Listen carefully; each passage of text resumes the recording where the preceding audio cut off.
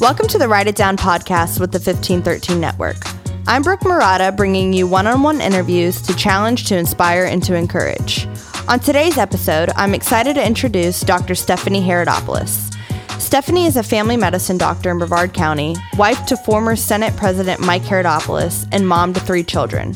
Stephanie was recently appointed as chair of the Florida Healthy Kids Corporation Board of Directors. She is a powerhouse of a woman, and she inspired me to live a life marked by ambition and purpose. Sit back, relax, and get your pens ready, because this is Write It Down. All right. Well, welcome back to Write It Down. I'm Brooke Murata. I'm sitting here with the Stephanie Herodopoulos. Thank you for joining us on the show today. My pleasure. I had the honor and privilege of meeting you and Mike probably about a month ago now. And we found out we lived in the same town. And I was like, oh, this is just meant to be. I can't wait to interview both of you. And I just interviewed Mike a couple weeks ago, and it was such a great discussion. And you guys are a powerhouse couple, I have to say. Thank you. From what I hear about you from your husband, you are the one, he says, you govern the house. He says he ran the Senate and I ran the House. There you go. There you go. You are a doctor here in Brevard County, correct? Family medicine physician, board certified, been practicing here in Brevard since 2002. Currently on sabbatical because I'm chairman of the board of Florida Healthy Kids Corporation. Wow. So what's that like? What's the transition into practicing medicine and then being on the board? After 16 years of clinical practice, I was ready for a bit of a change. I miss my daily interaction with my patients, and as a family practitioner, you have that wonderful continuity with generations of families. But I knew that I could give back in a bigger way, on a statewide way. So the chief financial officer of the state of Florida, Jimmy Patronis, appointed me to be chairman back after the election in 2018, and I accepted it. I was currently serving on the Florida Board of Medicine, appointed by Governor Scott. I couldn't have 2 statewide appointments, so I politely asked the governor if he would give me his blessing to resign so I can head up Healthy Kids Corporation, and he said, of course, and so I accepted it. And our mission is to make sure that there's no child in the state of Florida that goes without health or dental insurance. Wow, that's awesome. And so what does your day look like being on the board? Well, it varies because a lot of it can be done with conference calls, telephonically. We are about to have our board committee meetings, and then we have our quarterly board meeting. But there's a daily interaction with the CEO and our staff that we have to make decisions on a dime. We just finished our health and dental procurements, which was about a $400 million project, and we're about to work on other projects. We won a huge legislative budget request this past year, which is so exciting, meaning we were able to lower the rates for our full pay program. Really, in a way, we got rid of the deductibles and the co-insurance to make it very affordable, because that's our goal. We understand that that's a rate-limiting step for most families.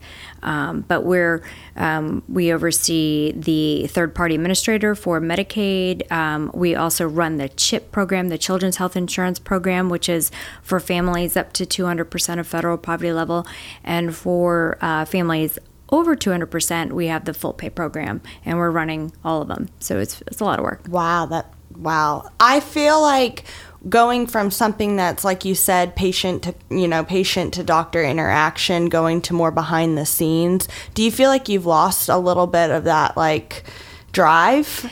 Well, it's, I do miss the interaction, and I'm sure I will at some point go back to clinical practice. I feel my skills are still sharp and keeping up with, of course, continued medical education.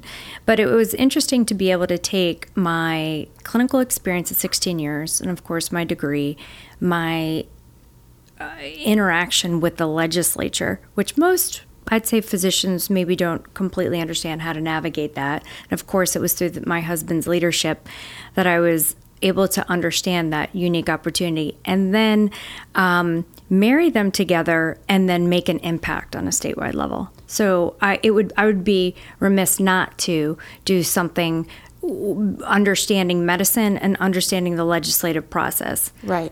So why medicine? Did you always want to be in medicine when you were a little girl? Like, what was the... So interesting. I was born with a congenital heart defect called the atrial septal defect. And so my family... I was very fortunate. The pediatrician picked it up straight away, and I had the repair, which open heart surgery done at age 4. It wasn't an emergency right at birth because it's not as severe as a tetralogy of Fallot type congenital heart abnormality. But so at Columbia Presbyterian Hospital in New York City when I was 4, I had the repair. And I vividly remember the experience. And I had a very good experience, even though you would think it would be traumatic. And it was traumatic. But I wanted to emulate the doctors and nurses that cared for me. So ever since then, I always said I wanted to be a doctor. And I set my North Star at a young age and never swayed from it. Wow. And so where did you go to undergrad? You went to? So, I grew up in a humble beginning. I didn't really have too much. So it was getting through, I was the first one in my whole family to go to college, let alone medical school.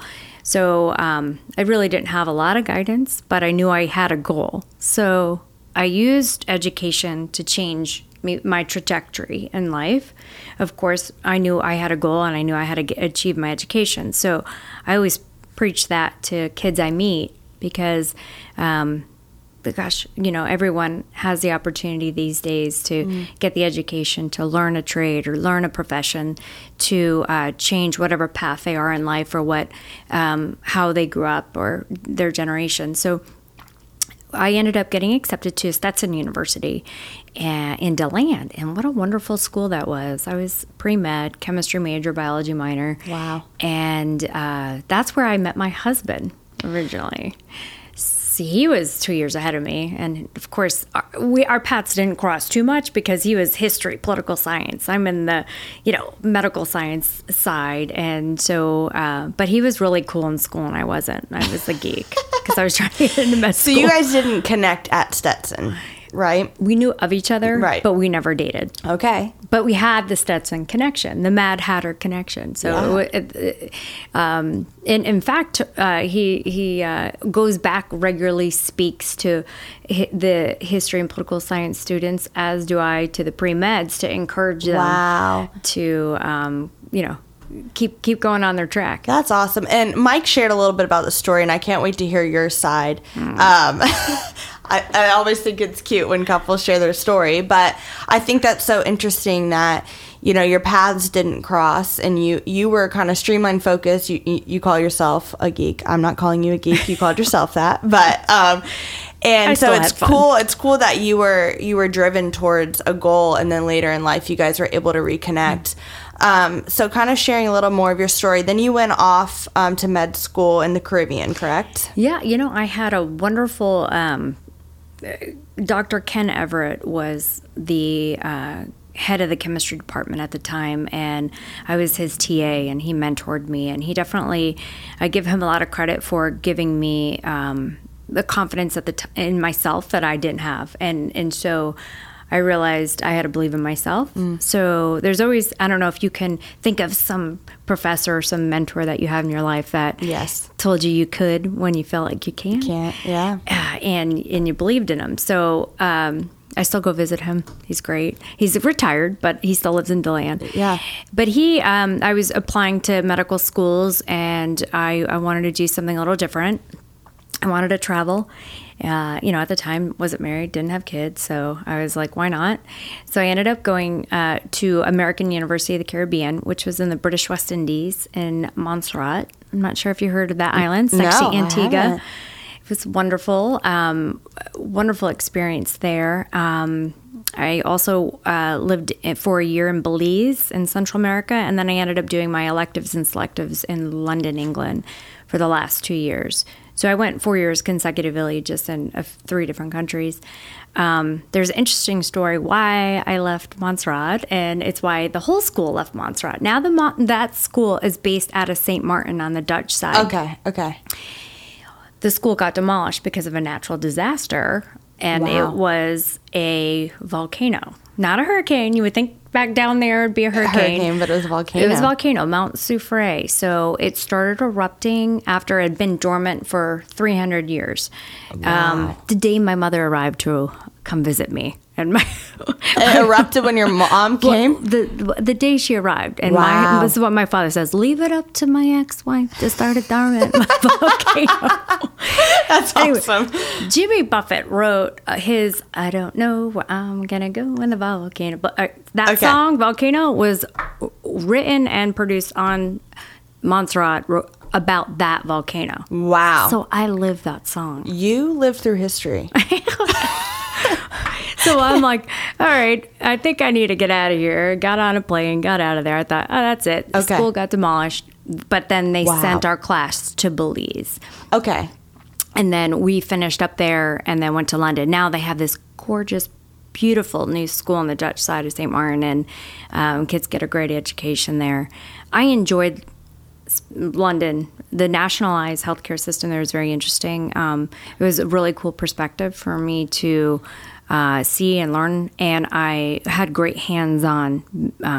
They don't sue so much there, so they let medical students do a lot. Oh, wow. So you got more hands-on experience through that. I'm sure medical students do in the Yeah. United States here, but yeah, they were, I was delivering all the babies and closing up laparotomies and doing all the Wow. blood work for the residents if they wanted to give me some tutorials. It was fun. But I got to travel Europe some. Yeah.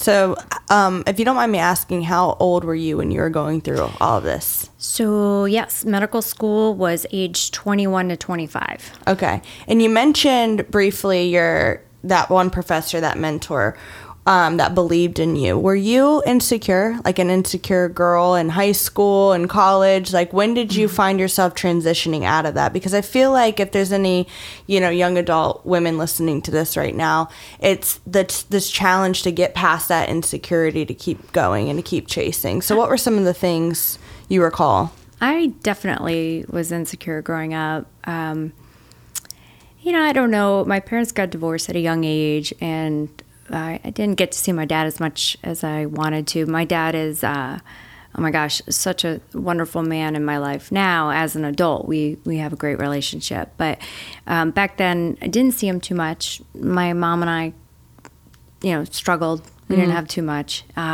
which, and I don't mean my mother and I struggled emotionally. Okay. She was wonderful, and encouraged me. But I don't know, who doesn't kind of go through teenage years and feel a little insecure or feel like they might not be good enough? I don't know. I think that, you go through the awkward stage. You feel, I don't know. I had to get past that for sure. Probably made some bad choices with guys because of it. Yeah. It happens. So you were married before Mike. Correct. Yes. So what a little bit into that story, if you don't mind sharing that. Well, when I was in London, I met a man, and we became obviously in love, and we got married. And then I had Alexis, and my oldest. So I had her at age 25, and she was born in Kingston Hospital my last year of medical school, as soon as I graduated, really. So I had to work super hard in getting all my stuff done while I was pregnant, because I wanted to make sure that I finished. Gosh. So, of course, I made it harder for myself. I didn't make it easy. Not that medical schools aren't enough. Oh, yeah, have a let's pregnancy. add a baby in have the another mix. baby Yeah. in another country. Yeah. My parents were like, what are you doing? Gosh, of course she's meant to be. She's such a blessing. Now she's 21. I can't believe it. She's 21. She's a senior at Flagler College, and she's just absolutely amazing.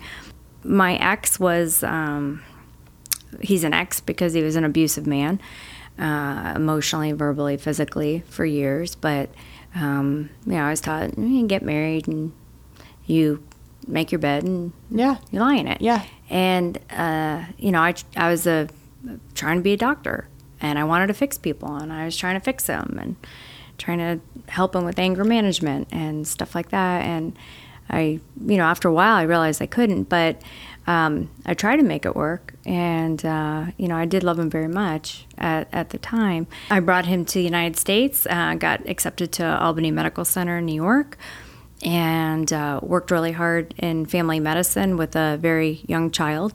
A sibling would be a good idea for this child. So Yeah. I had Hayden my senior year in residency. In residency, I had 2 very young children going through, and that was really hard because 36-hour shifts in upstate New York with snow, like you wouldn't believe, very cold temperatures, not being able to sometimes see the daylight, talk about a little bit of postpartum depression and also being with an abusive person. And so, I had to be pretty tough to get through what I did. But I knew that, I had to finish residency because I needed to be able to get a job so I could support myself. And I developed my exit strategy. Yeah. And that's what I did. So I went through a hiring process, and that's what brought me to Melbourne. I finished my residency at the end of June 2002, and Omni Healthcare hired me, and so I moved down to Florida and started working with a 1 and a 4-year-old. Wow. Low man on the totem pole. Let me tell you, get the worst shifts. You have to work the longest hours. It was tough. But you just have energy when you're younger. So you do things. And so I had Hayden when I was 29, moved here around 30. Okay. And then I got my exit strategy and left him. That, of course, is the most difficult time because when somebody's trying to control you, loses control, they kind of go bonkers. So lucky to be alive. But here I am. And I was very ashamed about all this for a very long time. I never talked about it. But many years later, I decided to tell my story because I thought it would help others and encourage others that they don't have to live in bad situations. And that I wanted to, I feel like God doesn't waste any hurt. Yeah. So I felt that if I told my story and I did some work with the state, that perhaps, others could be helped through it. And then I can understand why I went through what I did. Yeah. So I imagine days got really dark in that relationship. What were some of the things that kept you going, that kept you saying, you know what? Was it your kids? Was it God? All of the above? Really, all the above. I would study harder when I would get beat because I knew I had to finish. And, of course, I had to be there for my children. And I always have had faith in the Lord. I think everybody's faith waxes and wanes throughout their life. Absolutely. I knew I had a purpose on the earth, and I knew that I had to have a purpose-driven life, and I felt like God gave me talent, and I needed to use the talent to be able to help others. Absolutely. And so I feel like I'm fulfilling my purpose here on this earth. Absolutely. I can't imagine going through that situation, but let alone without God, without, knowing that there is a bigger purpose in this and that God doesn't waste hurt. And I feel like there are a lot of people out there that feel like God maybe has turned their back on them because of those scenarios or because of domestic violence or a breakup or whatever it is. And I feel like your testimony, it proves otherwise. It proves that he is faithful, that he is going to continue to bless his children and show favor on them. So the fact that you got out, that you pushed harder, and now you're in a safe, amazing relationship, God-honoring relationship, and you guys are changing a lot of lives here in Florida, and it's just so cool to me to see that story come together. Well, thank you.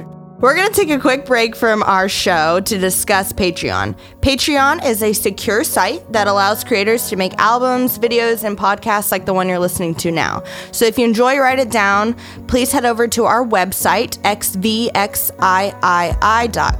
or spell out 1513.com in your browser.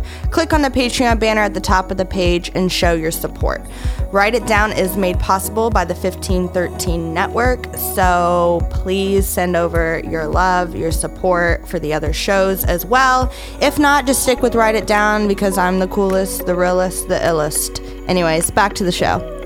And kind of fast forwarding to Mike, you saw Mike on the side of the road with the sign. What's that story that he was like campaigning, right? So I had a few things really happened. I had put an ad in the back of my church weekly pamphlet. The bulletin, yeah. The bulletin, yeah. And, my practice, my medical practice. So his friend had gone to church and brought home the bulletin, and he saw my picture there. Then one of his, I think a campaign manager and I were neighbors, and I said, hey, I went to college with that guy, because how many people have the last name Herodopoulos, right? Yeah.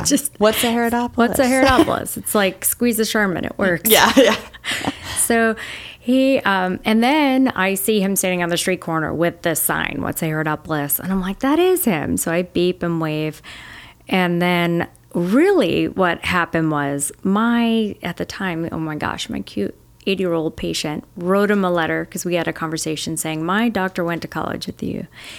And he wrote him a letter. He read the letter. He called me at the office and he asked me out. Well, he says he just wanted to hang out with another I was young at the time, professional. I said, I'm divorced with 2 kids. Yeah, just put that out there. I just put it out there. And he said, okay, how about Thursday night at Islands Fish Grill? Well, I was like, all right, that didn't scare him off. So yeah. It was about 6 months after my divorce. Hadn't dated at all. Really just was not worried about guys at the time. Just worrying about my career and my kids. And so we went out to dinner and we caught up and we had a wonderful time. And really, it's never stopped since then. Wow. That was a long time ago. So leaving your first marriage, were you ever like afraid that you'd ever fall again or fall in love again, or was there like these unnecessary insecurities or fears that you had? Well, yeah, and here's this really handsome young senator who's never been married before, no kids, and I was told I'm ugly, fat, and stupid, and I believed that. So I mean, for me, I was like, what do you even? Why would you be interested? Well, like I tried to break up with him like 3 times. Why would you want to be with me? Go and start fresh with somebody who you deserve to be with. And he's like, I love you. And I'm like, okay, well then I'm not going to say that again. Yeah. So, I mean, of course I was madly in love with him, but I didn't think I was worthy of him. And I know that's so bizarre to think of that now. And whoever's listening, you are all that and a bag of chips, and never doubt your self-worth like I did. But I understand why I did. Yeah, because you were told that. Mm-hmm. And we believe a lot of the things that people have said to us. I remember being in 3rd grade and somebody called me fat. And to this day, like that has shaped me. And I'm like, why? Like that is such a lie, but it's so real, especially when you've just shaped everything you've done, around that. And I feel like a lot, especially females, anything that's said about like our body or our face or our anything, our IQ, good or bad, sticks with us. Oh yeah, and I still had baby fat on me, for having the children, which is totally normal, and and my ex would say, you have 2 kids, no one's gonna ever want you. And so that did stick in my mind, which is why I really didn't even think about dating. But I never thought it was never gonna happen. I just was busy, so, and then I believe God put Mike in my life and vice versa, and it's been such a blessing. I went from the most unstable man in the world to the most stable man in the world. Yeah. I feel like God's like, all right, you had the heart surgery and you got abused. All right, now I'm giving you a good one. Now you have a great and life. like, oh, thank God. Your latter part of your life's wonderful. Yeah, absolutely. So, and then you guys have a kid together as well, correct? We do. And Michael named her Reagan after his favorite president. She's now 13. Okay. 8th grade, smart as can be. They're all smart, but you know what I mean? Just very naturally gifted in school, which is such a blessing. And, we have, 21, 17, and 13-year-olds. Wow. Yeah. 2 girls, 1 boy. Boy in the middle. Yeah. Okay. And they, they don't think of them as a blended family because that's all they've ever known. No, yeah. My ex took off. I never saw him again. So, Right. Mike is their father. Period. Yeah. So raising 2 girls in the past that you've had with people, saying hateful things to you and body shame and all that. So raising 2 girls, what are things that you try to implement in raising them? Well, that's a really good question. I just tell them they're beautiful inside and out, and that kind of pretty is what pretty does. So really, it's how you treat people that matters. Just treat others with respect. Treat people like you would want to be treated. Be nice, be loving, be kind, and really, I don't focus on what they look like. I just want them to be a good person. Right. The heart of the matter. Yes. So what is the dynamic with having a son in the middle? Oh, he's going to make a great husband one day. Surrounded by... You're like, if I do say so myself. Oh, yes. I'm like, okay. He's around women so much that I think that he's very used to our ways. Yeah, he's so cute. He went on a date recently, and I said, okay, you go in the front door, and you shake the mother's hand, and you open up her car door, and you pay for the meal, and you make sure that you get her home on time safely, and you don't speed, and you make sure everyone's wearing seatbelts. And he's like, anything else, Mom? I'm like, no, but I want you to be a gentleman. And, I had to leave when the kids were young, because they never really saw it. They never saw what happened to me. I didn't want my son to, watch it and think it's okay to be an abuser. And I didn't want my oldest daughter to think it's okay to be abused. And stay. So, of course, to them, I didn't really tell them what happened until they were older and they could understand. And now, they do, and they have, of course, seen my story. But I wanted them to be able to, grow up in the most stable environment, and I think I've achieved that. Yeah, I mean, I'm just flabbergasted by your story, and I mean, I've read it online, but sitting here across from you, hearing that I can feel the emotion from it, because no woman wants to ever feel that way. And so to feel that way for a long time, and then have 2 kids, and then be in med school and having like ambition the size of a planet, like I can't even fathom that. So just to meet you on the other end and see where God's been faithful in your life encourages me. And I know it's encouraging those that are listening to this. Is it hard living with a man that's strong-willed with ambition as well? Because he's a go-getter. Oh, he is. I know, that's what I love about him. I think we mesh well because I'm busy, he's busy. We understand that. As far as, I think he liked it when we went on a date. At the time we had beepers. Mm-hmm. I got beeped and had to make a phone call, and I was busy with the ER physician calling me to admit a patient or whatever, and he was like, and I was confident in a room of people. I like people. I like talking to people. That comes from being a physician. So if he had to go speak to people on the other end of the room, I was like, okay, gotcha. I could make a conversation with anybody. Right. So I think that was something that attracted him to me. And of course, his work ethic and his drive for success and making a difference. And he has, amazing core principles and values that I very much admired, that he's never really strayed from. So I loved supporting him and his career, and as he was ascending in the Senate to become the president of the Senate. Every time he'd come home with a pledge card from another senator, they have to sign saying, I pledge for you. The other senators vote for you to be the Senate president. Yes. That's the way it works.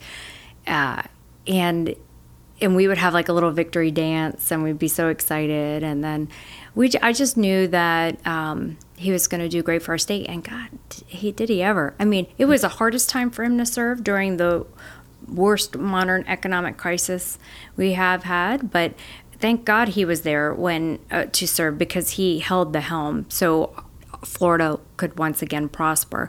And instead of overspending and on things, he didn't raise taxes. He balanced the budget, and now Florida has a AAA bond rating, and we have all these companies coming to Florida to set up shop, and here we are with the lowest unemployment rate. I mean, it's just such a wonderful place to live. And I'm not saying it's all because of my husband, but it would be a lot easier for him to serve during a surplus. Yeah. There was a $4 billion budget shortfall back then.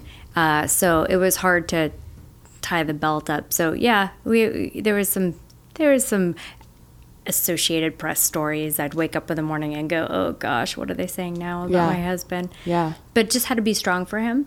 Yeah. What did that look like? I mean, being at home and reading those articles, I mean, how as a wife did you serve him in that way? Well, when, I just kind of made sure we had a calm house, and I tried to do the best I could with the kids. And, at the time we were going to our church every Sunday, and that always grounds you. It took me about 24 hours to decompress him from Tallahassee, and then he would turn around 48 hours later and go. So really, I only had him for the real Mike for 24 hours. But everyone was calling him Mr. President. He'd come home, I'd be like, all right, take out the garbage, Yeah, yeah. So he needed that to ground him. He didn't get too high. Humble him a little bit. A little bit. You run the house. I'm going to get that joke. He ran the Senate. You ran the house. That's right. Oh, no, it was always exciting. He'd be like, okay, the TV crew would show up, or he'd say, okay, tomorrow night we're having 20 people over for dinner, so it kind of kept me on my toes. He had to do a lot of fundraisers for the Republican Party of Florida, and instead of him traveling around the state, I decided to open up the home, keep him home, have people come to our home, save money for the party, and selfishly got him, to stay home more. Were there like times where you were tired of quote unquote being on? Because in an environment like that, you kind of have to be on, like smile and wave and everything's kosher, and there's no what did it get tiring to always have to host and to smile and to in that rush of a life? Yeah, living in a bubble is definitely bizarre, I'd say, but I don't know. I rose to the occasion. I really is best times of our life. We had a blast. We had a good time. I maybe it got a little tiring. Sometimes we'd go out to dinner and people would start talking to him all the time. But so what? That's what. Look, he was doing a great job for the state, and I was so proud of him, and I loved it. Yeah. And so life right now is a little slower pace. Oh yeah. Oh my gosh, it's very calm now. Do you guys even know what to do? We don't. And the kids are kind of on auto drive to a certain extent. I mean, of course, I don't know. Teenagers, you always have to be on them. It's different problems as they get older. But I don't. I mean, no, I'm not bathing them and putting them to bed, and they're doing their own homework. So, and of course, the 21-year-old's out doing her thing. So where you're at now, serving on the board, what are some initiatives that you're really focused on?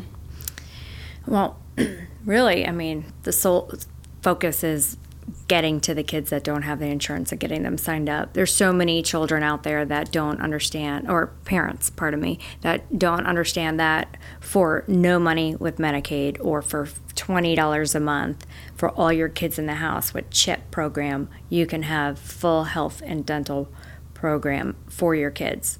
Now, think about that. There's so many people that qualify for CHIP. I mean, like 100 and something thousand people in the state that don't understand that for $20 a month, they can have full health and dental for their kids. So getting that message out there, getting heat maps and figuring out where they are, connecting with them, making sure that we have community assister applicators that are going to the places where they are, whether it's in schools or boys and girls clubs, and just making sure that kids in our state have access to care. So that's, my primary mission with it. But I've also had a megaphone about, because of my certain advocacy. So I realized that the vaping epidemic was going to be a huge health hazard, larger than we've ever seen, really, in the States. And so months ago, I was talking about increasing the awareness of the dangers of vaping and trying to get in contact with state leaders. The Attorney General, Ashley Moody, was listening. Superintendents were listening. A lot of legislators. And they understood how bad it was and such a disruption in the classrooms and so bad for kids' health. Unfortunately, it had to get to the point where it's at today, where people have passed away, and there are so many vaping-associated pulmonary illnesses out there where people are having severe respiratory distress because of it. So my message to the medical providers and doctors and physicians are, make sure that you're always asking that. And I think that the attention now is people will be, if someone comes in with respiratory distress, and they really shouldn't be, they need to be asking about vaping. Yeah. And then also, putting the regulations on it. But now it's happening on a top-down level. We're seeing that the flavored, juuling is going to be banned. We even see a country like China banning it.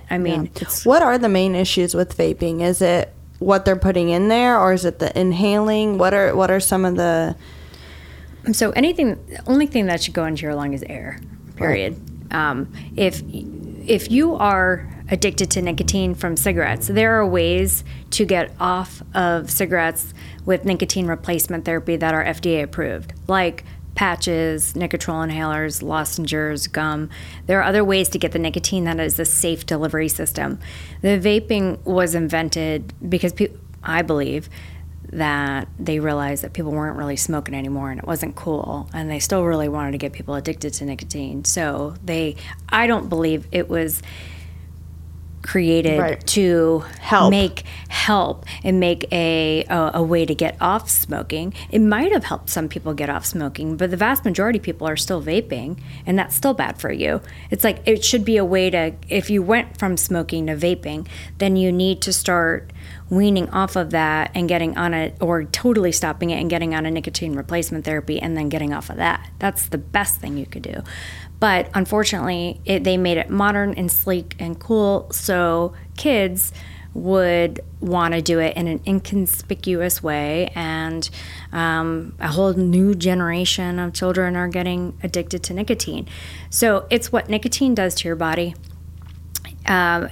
And we can talk about, especially in kids, because that's my focus, it affects the brain development up to age 25. So it affects concentration and memory and causes behavioral problems and impulsiveness and diminished IQ. And then so that's nicotine addiction.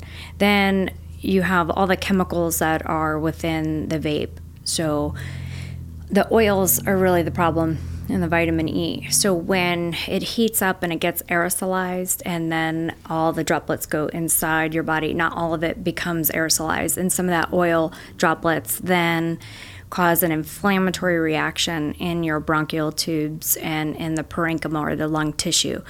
And that inflammatory reaction, it's seen as almost like I'd say like a foreign body. So your body's trying to attack it as foreign, and it causes all the inflammation and something called lipoid pneumonia. And then you have acute respiratory distress syndrome, or almost need to be on like life support for breathing when it gets that bad. So it's the chemicals that are affecting the bronchial tubes, you'll find kids will have chest pain, shortness of breath, nausea, vomiting, diarrhea, fever, and weight loss as the constitutional symptoms that come from vaping. And unfortunately, it's like having a cell phone in your pocket. It's that addicting. So these kids, just like you seem to, our generation, and never go away, never go anywhere without the cell phone. They don't go anywhere without the vape.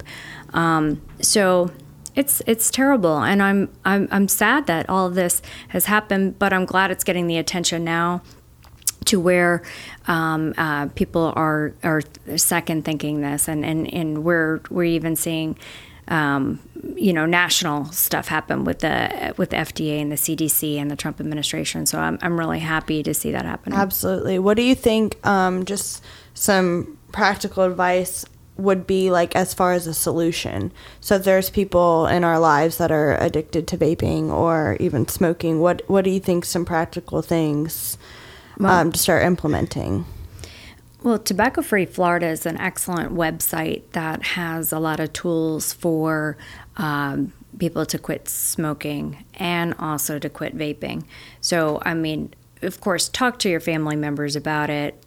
Tell them what you've heard today or what you've read in the newspaper or on the radio.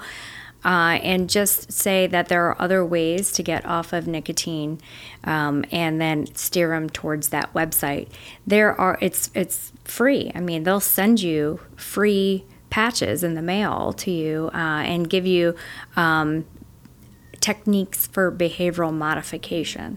So, for instance, let's say on the left side of the piece of paper, you can write down all the times you would have a vape or a cigarette. And then you'd say, okay, well, instead of in the car driving to work, I'm going to do this instead. And then you're actively modifying your behavior and you're conscious about it. Yeah. And that's a way to get off of cigarettes and vaping. But really, with all of it, I mean, it would be great to go cold turkey and not put that into your lungs. It's not worth it. You don't know really what the companies are putting in because it's not regulated. You don't know with black market stuff what they're throwing in there. Can you imagine? It's not regulated. I mean, just think about that. There's no standard protocols in producing this, and you're putting it into your lung. It just sounds so crazy to me that even got to the point where it's existing in our country and in the world. Like, how did that happen? Well, Stephanie, I am so honored that you hopped on the show today. You have educated me in so many ways. But your story also inspires me as a young adult female chasing my dream, and you overcame a lot of struggles, and now you're advocating for change for kids, and I think that speaks volumes of your character and also in your husband's character, and so it's just been an honor and privilege to have you on the show. But what is something that you'd like the audience to write down? I think the question would be, are you living a purpose-driven life? And with a question mark, and I really believe in that. I always think about, is this what I'm not done here yet on this earth? Yeah. So there's other things I need to accomplish, but am I using my talent that I feel that God has given me and that I've procured to then make a difference in other people's lives?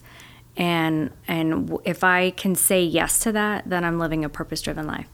Yeah, I love that. Write it down. Are you living a purpose-driven life? Stephanie Herodopoulos, thank you so much. Thank you. Thank you for listening to the Write It Down podcast. This podcast is a part of the 1513 Network. You can catch a variety of shows on their website, 1513.com. If you enjoy listening to Write It Down, please subscribe, share with your friends, and if there's any ink left in your pen, write a review. For more content, follow the fun on Instagram by following @WIDPOD. That spells WIDPod. Super cool. It stands for Write It Down Podcast, but it's abbreviated to WIDPod. Anyways, thanks for listening, and we will catch you later.